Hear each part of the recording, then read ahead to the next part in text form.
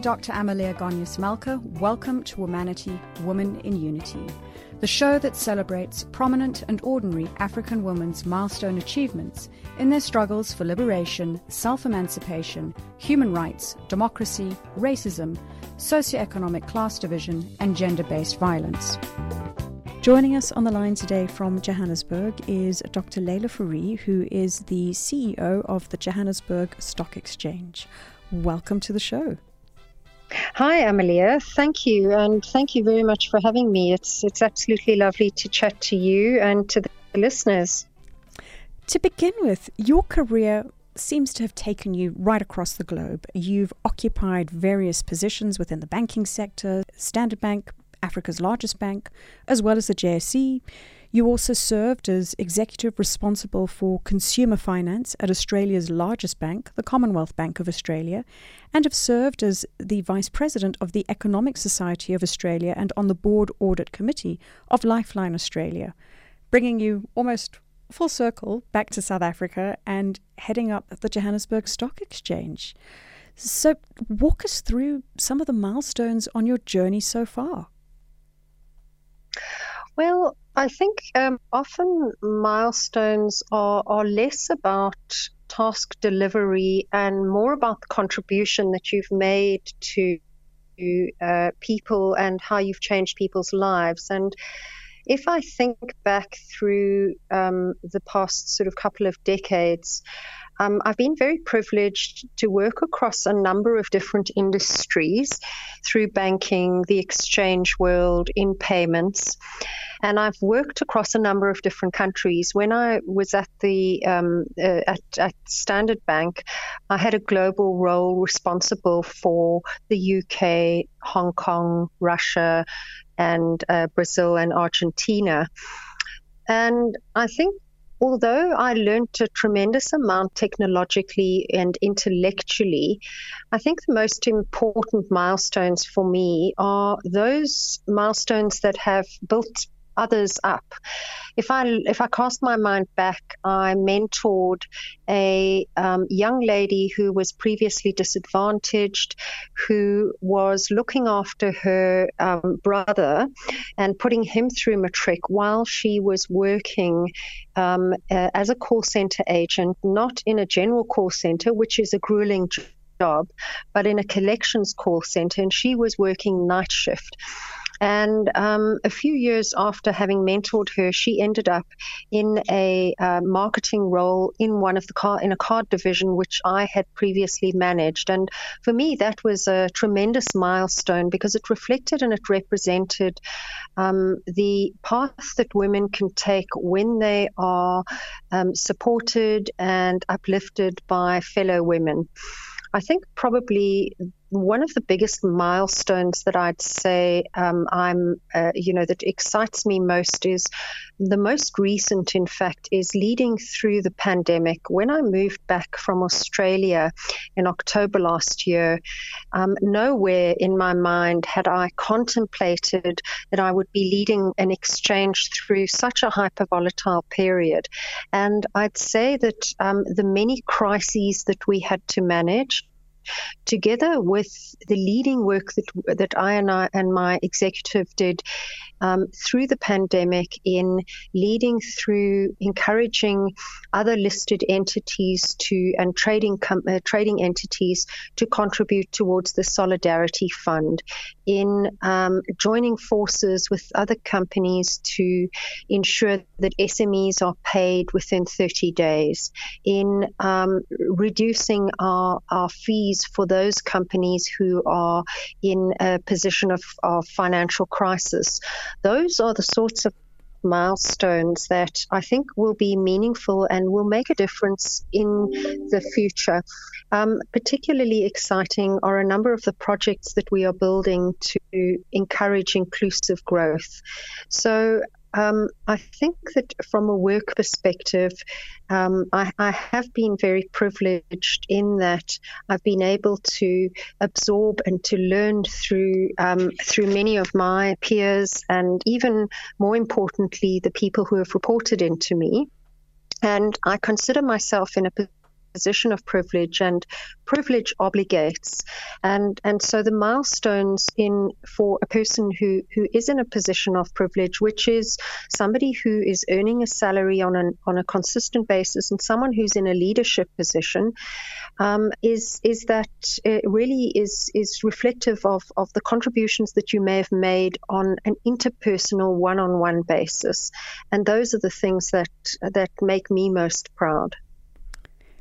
Thank you for sharing some of those landmarks. And to be frank, the world that we find ourselves in today with the climate of the pandemic and the practical interventions that you've got in place, from participating in the Solidarity Fund, ensuring SMMEs get paid within 30 days, reducing fees where possible, that those are all going to have, let's say, almost a lasting brand equity effect on organizations of the future.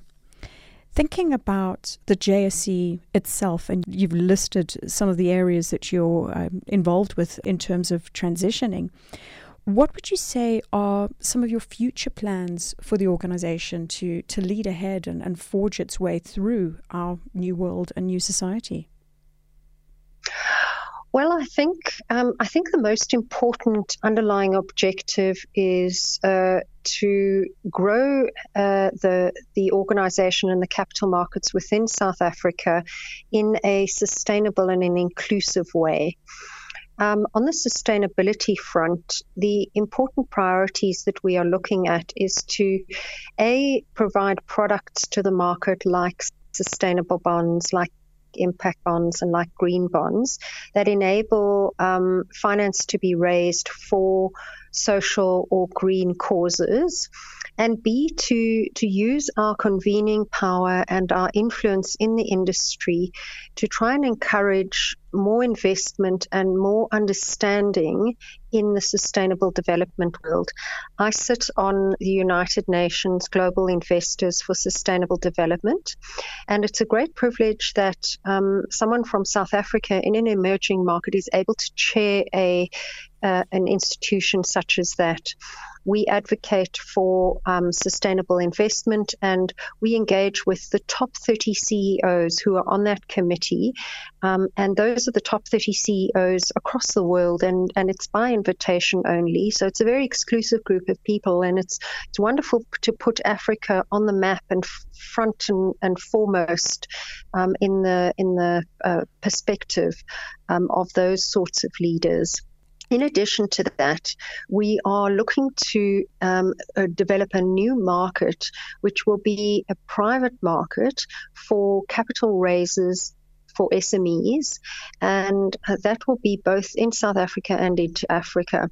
So this will be a platform and potentially supported by an incubator and by a series of supportive networks to try and encourage the growth of the SME sector in our country. We are also looking to expand into the infrastructure space, and the infrastructure space will be both again into Africa and South Africa, and it will offer private companies the ability to raise funds. Now, this is a very important growth node and source for job creation, and especially post the pandemic, infrastructure investment is going to be an important aspect of building the economy back better than it was prior to the COVID crisis. In addition to that, we are looking to crowd in and encourage participation in the stock market by the retail sector.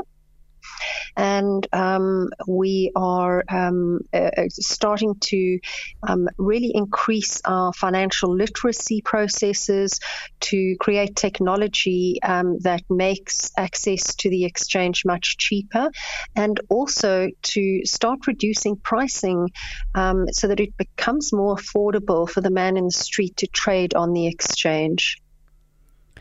Those are all fantastic initiatives. And thinking a little bit within the United Nations Sustainable Development node, developing infrastructure is critical, as you say. And I think that one of the advantages in countries which have minimal infrastructure is that we're now able to sort of create the infrastructure of the future, so it doesn't get clogged up in legacy, which is always a challenge that existing businesses have to contend with. Hi, this is Lyra, South African Afro Soul singer and songwriter. You're listening to Womanity, Women in Unity, presented by Dr. Amelia Malka on Channel Africa, the voice of the African Renaissance, a program that celebrates prominent and ordinary African women's milestone achievements in their struggle for liberation, self-emancipation, human rights, and democracy. Today, we're talking to the CEO of the Johannesburg Stock Exchange, Dr. Leila Fourie, and we would love to receive your comments on Twitter at Womanity Talk. In the previous segment of the show, Dr. Fourie shared some of her career milestones in relation to contributing to people's development and changing lives, noting the paths women can take when they are supported and uplifted by other women. She also mentioned some of her career highlights working across multiple geographic jurisdictions like the United Kingdom, Hong Kong, Russia, Brazil, and Argentina, to her current role of leading the Johannesburg Stock Exchange through the COVID-19 pandemic, encouraging other trading entities to contribute to the Solidarity Fund, paying small-medium enterprises on time, reducing fees for companies, amongst other interventions. And now continuing with our discussion. One of the things that I wanted to ask you, and this speaks to the fact of you being obviously a board member on JSE and sitting on the boards of other companies and organizations. We've been running a series regarding women on corporate boards, and in a fairly recent report conducted by the University of Stellenbosch's Business School, it indicated that in 2008, 14.3% of JSE company directors were women. In 2017, this had increased slightly to 20.7%. And furthermore, 80% of the women sitting on corporate boards are non-executive directors, which speaks to the absence of women holding senior positions in companies. What are some of your views about how we can improve the number of women in decision-making roles and build up an internal talent pipeline? Well, I think this is a genuine and very important problem that you raise, and women face a number of barriers, unlike their male counterparts, in growing and developing their careers. Generally speaking, women have much higher levels of family responsibility. There is a lack of female role models, and women often have fewer and much weaker business networks. And culturally, there is a culturally induced lower status and a lack of assertiveness in women. I think that there are structural and general changes that can be introduced to start improving the number of women in decision-making processes. And the first relates to this unconscious bias that we all inherently have. We tend to favor people who act, look, think, and decide like us. And so men tend to hire in their likeness. And because there are fewer women in senior leadership positions, that problem is exacerbated. So I think the first step is that we need more women in decision-making roles because it has a compounding effect. Women will hire in their likeness. We need more women role models. And in some instances, that might be a decision that is taken on a legislative or regulatory base, or it may be that important decision makers and role models decide to employ more women and thereby send a very powerful symbolic message. We've just seen recently Biden has announced the appointment of a number of prominent females, including Janet Yellen, into economic roles. His entire communication division is female. Many years ago, when Thabo Mbeki was appointed as president of South Africa, he appointed a majority female cabinet around him. And that sent a very powerful message to business. And so I think that firstly, there is a moral and social responsibility in people who have positions of power to start to surround themselves with women and to start to demonstrate that women can be and should be as successful as men in these sorts of positions. I think that's the first thing. The second side of this problem is women themselves, and often we as women tend to underestimate our abilities. We don't back ourselves. We have a lack of confidence, and I've experienced this firsthand, where I've held back on putting myself forward for a position, and as a result, my male counterparts, who are in many instances less qualified for the role, tend to make a success of their promotion attempt purely because they back themselves and they're willing to put themselves forward. And so women need to be more bold and more confident and more willing to put themselves forward into positions of power. In addition to that, it's important to make sure that there are a number of measurement techniques, and that these roles are measured appropriately, and that research is done consistently. I myself, in preparing for discussions or for general advocacy in the gender and female position, find that the research that is done is patchy, it's not consistent, it's outdated, and without proof points and without real points of measurement, it's very difficult to highlight the problem and to advocate for change.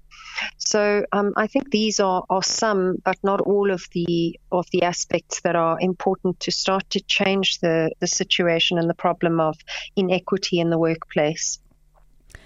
I think also to an extent that companies take responsibility for their own actions, because they know who they hire, they know how much they're paying, because that is Indeed. Also another element on unequal pay, where we could be doing the same work and output as male counterparts, but earning less.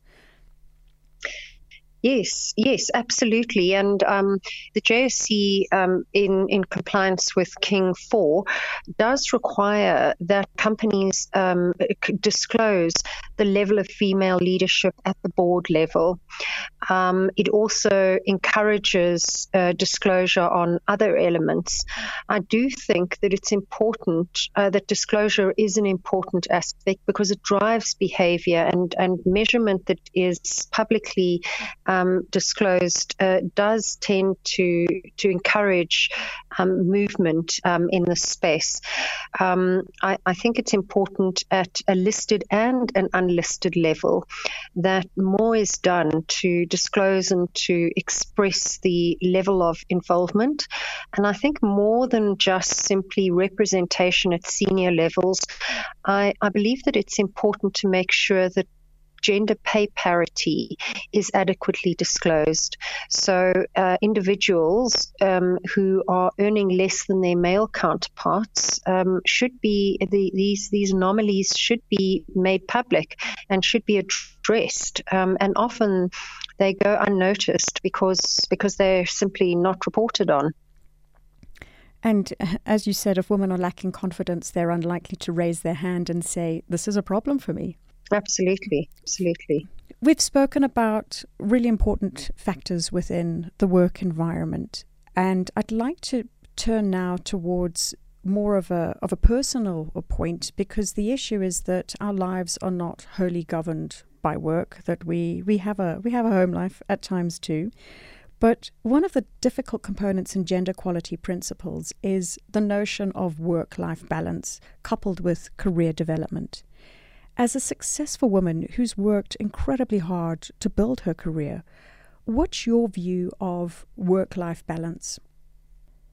Yes, so I think that work-life balance, and particularly on the African continent, is a very difficult problem to solve because, by and large, the primary caregiver duty tends to fall on the shoulders of women, and this is a problem that is much more prominent in the South African environment than it is in other countries. When I was in Australia, there was a much more equal balance between male and female duties. I think that companies have a responsibility to ensure that policies are in place to enable a more equal balance. For example, at the JSE over the past year, we introduced what was perceived as a groundbreaking policy in our country, where men are afforded paternity leave that is equal to women. And many people thought that was a policy that was introduced for men, but in fact it was introduced for women, because the wives and partners of those men who were able to now take leave were given a bit more freedom, and the role for parental care was more shared because men were now able to spend time at home with their families. And so policies of small policies that make a difference can generally make a bigger and compounding effect, have a bigger and compounding effect on the broader economy and the inclusion of women. In addition to that, support structures are an important part, and confidence by women in the workplace to manage their workload more assertively is really important. I remember growing up in the workplace when I had very young children. I had two boys. They were under 6 at the time. And I remember turning off the lights at work, and all my male counterparts had long since left the office, many of whom either had no children or their children were much older. And I think oftentimes women are just simply not assertive enough to manage those boundaries more effectively. And so it's a fine balance again between the organization's consciousness and their willingness to manage protocols and to manage the unspoken rules in the culture, together with women's willingness to be a little bit more assertive and to stand up for their needs.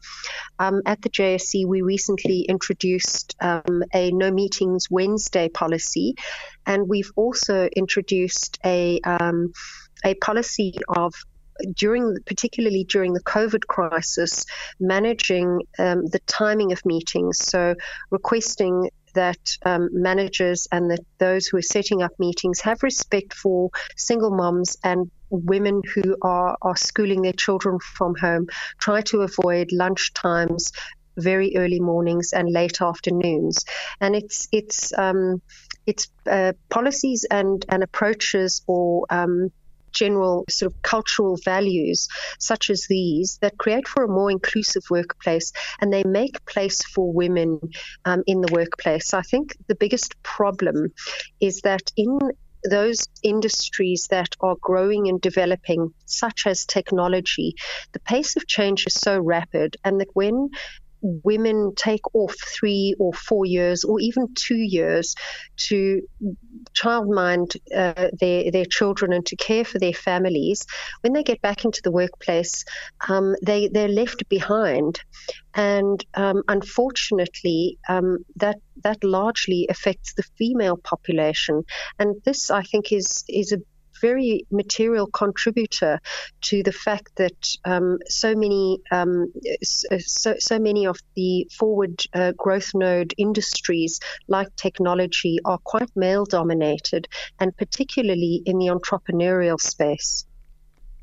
And what we also learn in the entrepreneurial space is that women try and make a go of it because they see the flexibility and them being able to try to juggle the balance between what their work commitments will be and their home commitments. Hi, I'm Zonke Dikana, a South African Afro-soul musician, songwriter, and producer. You are listening to Womanity, Women in Unity on Channel Africa, the voice of the African Renaissance. Today we're talking to the CEO of the Johannesburg Stock Exchange, Dr. Leila Fourie, and we would love to receive your comments on Twitter at WomanityTalk. In the last segment, Dr. Fourie spoke about some of the future plans for the Johannesburg Stock Exchange in relation to growing the organization in a sustainable and inclusive way. We considered that both structural and general changes are required to improve the number of women in decision-making roles in organizations, and emphasized that women must be more bold, more confident, and more willing to put themselves forward into positions of power. And equally so, company policy plays an important role where gender equality measures should be shared publicly to disclose not only the representation of women in organizations, but also address pay parity. Now, picking up on our discussion. Given your experiences to date, and you've shed light on some of the policy aspects, and really you've advocated and driven that change intentionally in the JSE, what do you think we need to change to ensure that women have a better future? Well, I think there are soft changes that we need to introduce, and there are hard changes. So we need to be clear about the different ways that company leadership can be, for example, shaped by policy. Public policy has a large role to play in the kinds of rights and obligations that we give to companies, and one of which is to ensure that they are representative. So, for example, board representation, particularly in larger companies, is a very important driver of transformation in any country, and this will ensure that both women of color or minority groups and women generally can start to influence companies on their transformation journeys. I think that diversity is a very important enabler of companies. Diverse companies are able to grow more, they're more innovative, they're more in touch with the marketplaces that they serve.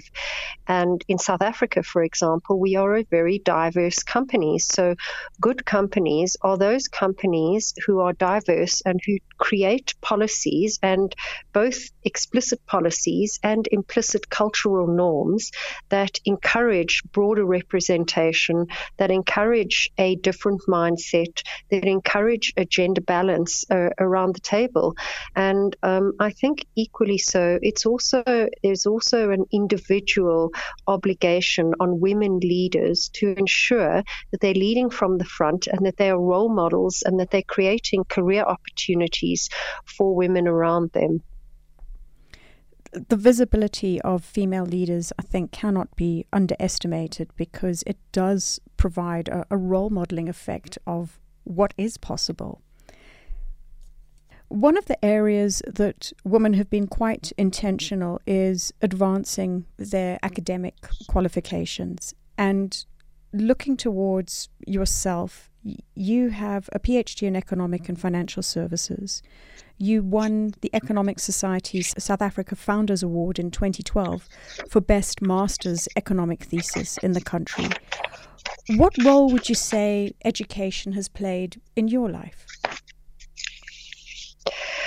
I think education plays a remarkably important role. It's not the only thing, but it plays a very important role. And I think that often women are marginalized, and the access of women to education and then after education to opportunities is reduced. I only read for my master's thesis when my children were teenagers, and the reason for that is that I was sort of primarily caring for them and working at the same time.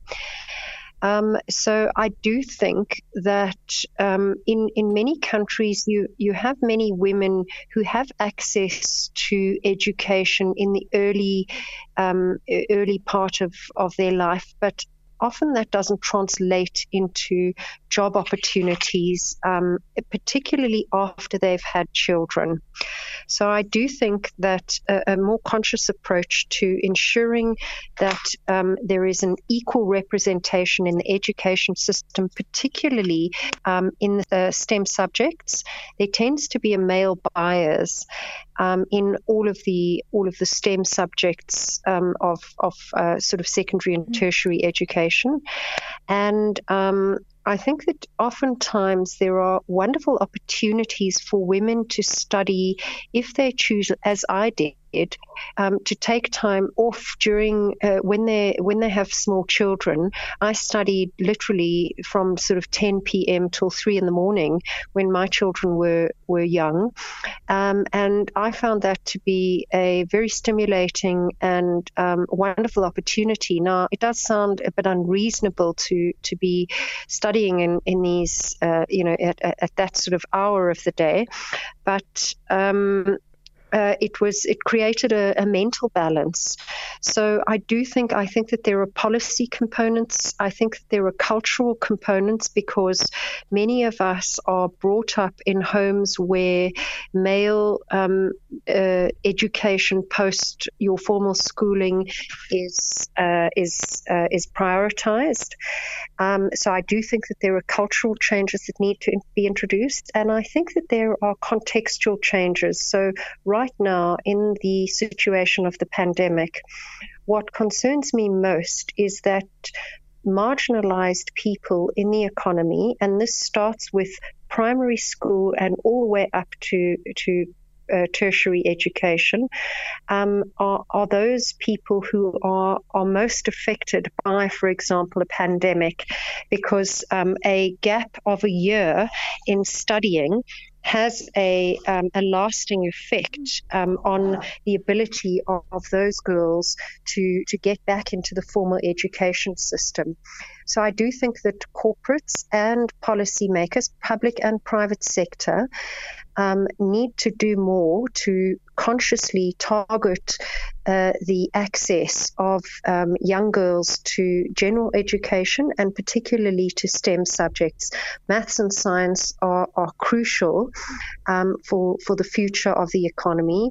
Artificial intelligence, robotics, biotechnology, etc., are growth nodes for the world, and women equally as should men need to have unencumbered access to that sort of education.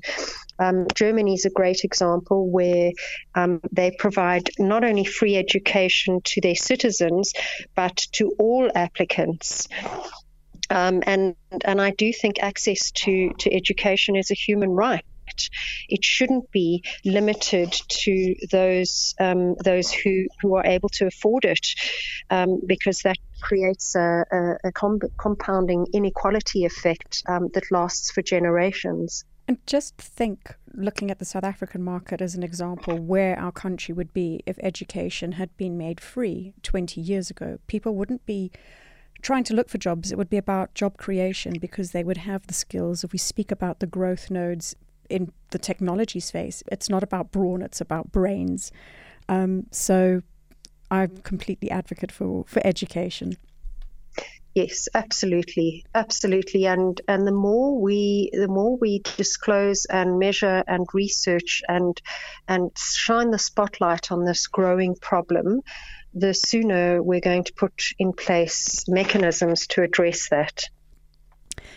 Dr. Fourie, we are coming towards the end of the show, so in closing the conversation, could you share a few words of inspiration that you'd like to share with young women on the continent who are listening to us? Well, I think firstly, if I were to, things that I would tell my former self, and lessons that I wish I'd internalized when I was growing up, is that women are as competent and as capable as men are. And I wish that I had the self-confidence then that I have now.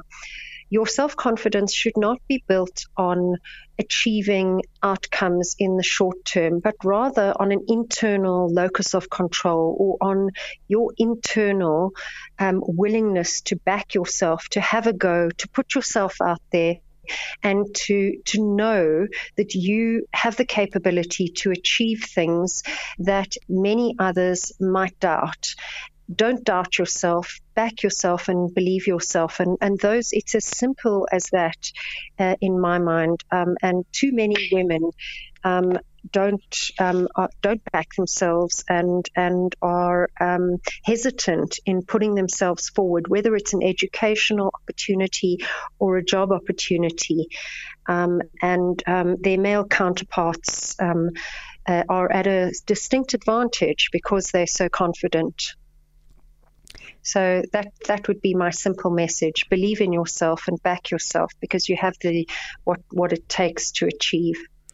Thanks for that great message of upliftment and inspiration that really speaks to the passion and looking at the essence, the learnings that you've adopted over the years, because time waits for no one. So those opportunities are there to be grabbed, embraced, and to own.